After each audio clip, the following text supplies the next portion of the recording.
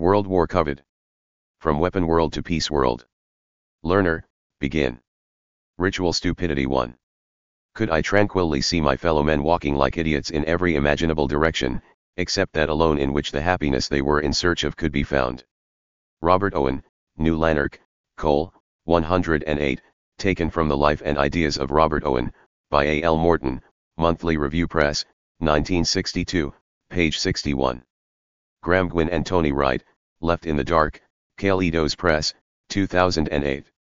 URL reference. The following is a summary of their text, composed with their permission. From its inception some 70 million years ago, humanity benefited from a diet of jungle fruit, with nut, root, insect, and carcass supplements as available, easily digestible and rich in flavonoids. This ideal diet inhibited the harmful effects of steroids and MAOs in the human body, stimulated pineal gland function and induced a physiological feedback loop that inhibited steroid activity, lengthened the prepubescent growth period, the more advanced the species, the longer its period of prepubescent growth, and tripled the volume of the human brain, in a very short amount of time from an evolutionary point of view. At that time, by harmonizing the brain's two hemispheres, the human mind neared perfection. Unfortunately, from 200,000 to about 12,000 years ago, humanity had to adapt to a much more hostile environment. A chain of catastrophic but unknown events cut off the human gene pool to a handful of female bloodlines. Thanks to humanity's abundant brain power, we survived this transition from a lush diet of arboreal fruit to the savanna equivalent of tubers and seeds, then Ice Age animal flesh. These forced diet changes induced a cumulative decline in the human intellect without corresponding physiological change. We remained the same species, just ate different foods less well adapted to us and thus thought things through less clearly. This nutritional deficiency boosted the effect of testosterone on the human body, both male and female, and set off a cascade of mental retardation. The human sleep cycle was accented, the brain's right hemisphere was suppressed in favor of the left, linear thinking and short-term memory above and beyond holistic thought and long-term processing, and human behavior was anchored in restrictive fear instead of overall comprehension. As a result, we are brain-crippled survivors of a transition from an optimal diet of arboreal fruit, to less and less advantageous ones, ending up with the nearly valueless junk food of today, along with a spiraling decline in values and behavior. In her great book, The March of Folly, Barbara Tuchman examines cognitive dissonance. By her definition, cognitive dissonance is a bureaucracy's, and society's, tendency to abandon common sense, healthy conscience, and long-term self-interest in favor of policies that violate them. Cognitive dissonance takes the lead, even though many warnings counsel against it. Her prerequisites for cognitive dissonance include lust for power, excessive power, mental standstill and stagnation, persistence in error, and protective stupidity, refusal to heed warnings. The consequences of cognitive dissonance are: social suicide replaces reason, as when everyone dragged the Trojan horse into the city and celebrated imaginary victory without posting enough guards around it, and when Congress attends to its campaign contributions instead of global warming, gun control, and many other problems. Social instruments abandon their appointed tasks and turn into institutions. The Renaissance papacy pursued wealth and power instead of religious reform, Congress pursues its campaign finances instead of the public good, and leaders enslave themselves to preconceived ideas. America's defeat in Vietnam, the self-defeating war on drugs, the current prison empire, the collapse of Soviet leadership, the military quagmire everyone in a position of authority told us could never happen in Iraq and Afghanistan, etc. The March of Folly has no chapter describing a self-critical government, even an exceptional one. Weapons administrations perpetuate and stroke themselves with praise, even once their policies show signs of impending collapse. Ms. Tuchman mentioned the 1981 martyrdom of Mohammed Anwar el-Sadat. As president of Egypt, he made the unpopular decision to negotiate peace with Israel and was assassinated for his pains. A few decades later, for the same reason, his follow-up Israeli counterpart, the Prime Minister Yitzhak Rabin, was murdered by the same species of psychopath on the Israeli side. Standard weapon policies are only held in check by clumsy exploitation, muddled methods, mental inertia, obstacles of protocol and squabbles over spoils. Since misguided leaders insist on doing things wrong from the get-go, institutional inefficiency lessens their ill effects. This despite the maternal dictum, two wrongs do not make a right. This is how the 1984 syndrome originates. Since everyone has been misled to believe that government is malicious by nature, Why not keep it as dimwit as possible to reduce its malice? Unfortunately, a stupid government is even more malicious and eager to grow, since it forgives itself in advance for its corruption, negligence, and ineptitude. What the March of Folly calls cognitive dissonance, a rare aberration, Lerner calls ritual stupidity, a continuous tendency among weapon world managers. The real-world behavior of most public institutions is usually irrational. Even though their basic mandate may be reasonable, their bureaucrats make a point of contradicting it. Ms. Tuckman admitted as much. She concluded that we may only muddle through patches of brilliance and decline.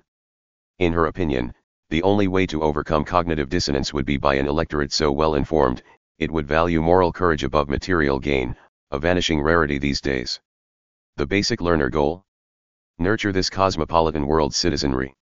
Epic poems, inscriptions on monuments, treaties of peace, nearly all historical documents bear the same character, they deal with breaches of peace, not with peace itself. P. Kropotkin, Mutual Aid. Many of those solemn documents justified crimes against humanity. Under the lofty tenets of Stalin's constitution, his officials killed as many Russians as the Nazis did. Militant Chinese exponents of Mao's quotations condemned more Chinese than did Japanese militarists.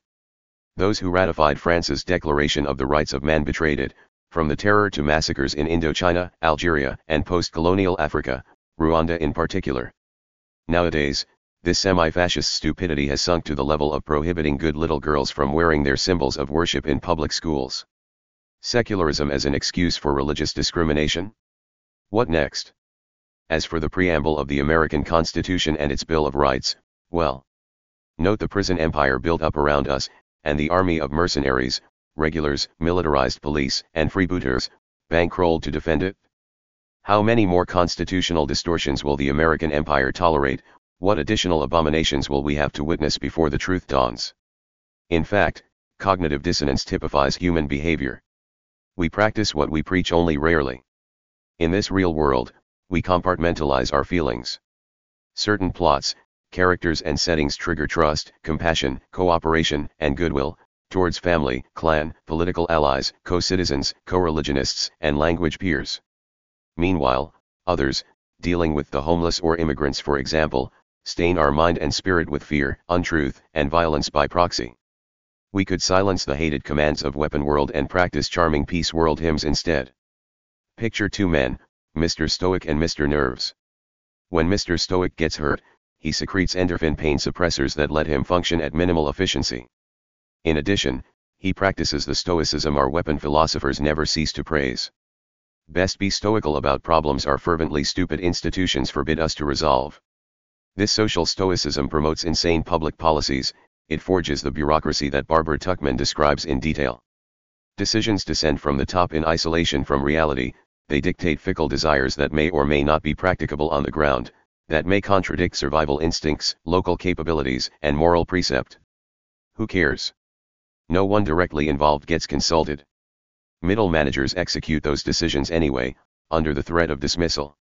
Reasonable objectors get pruned from the decision tree. This pruning is the favorite pastime of most bureaucrats, this automatic ritual makes them more stupid, flaccid, apathetic, and stoical. Mr. Nerve swoons at the first sight of blood, not to mention serious injury. Deep sunk in blackout, his shock endures until his subconscious stipulates that new conditions may be survivable. While Mr. Nerves lingers comatose, his psyche mulls its options at leisure. Argumentation and consensus building govern nervous policy making. The longer it takes to reach consensus, the longer the delay between actions. Nervous and pluralistic administrations compromise, vacillate and delay. Nobody commits to any position until everyone has staked a claim. As more and more voices join the debate, delays stretch out forever. The more data collected, the longer each new decision takes. Taking 2 steps forward and 3 steps back, executive organizations gather information, process it for revealed truth, announce decisions, survey outcomes, rethink, establish the next course of action, etc. Either that, or a hidebound minority makes arbitrary decisions and ignores their downside, a much simpler, more common practice. When decision-making deadlocks, short-term greed becomes the tiebreaker, the final arbiter of overheated debate. Soon thereafter, it replaces serious debate completely. Let the greedy have their way, it's so much simpler that way, plus it pays pretty good.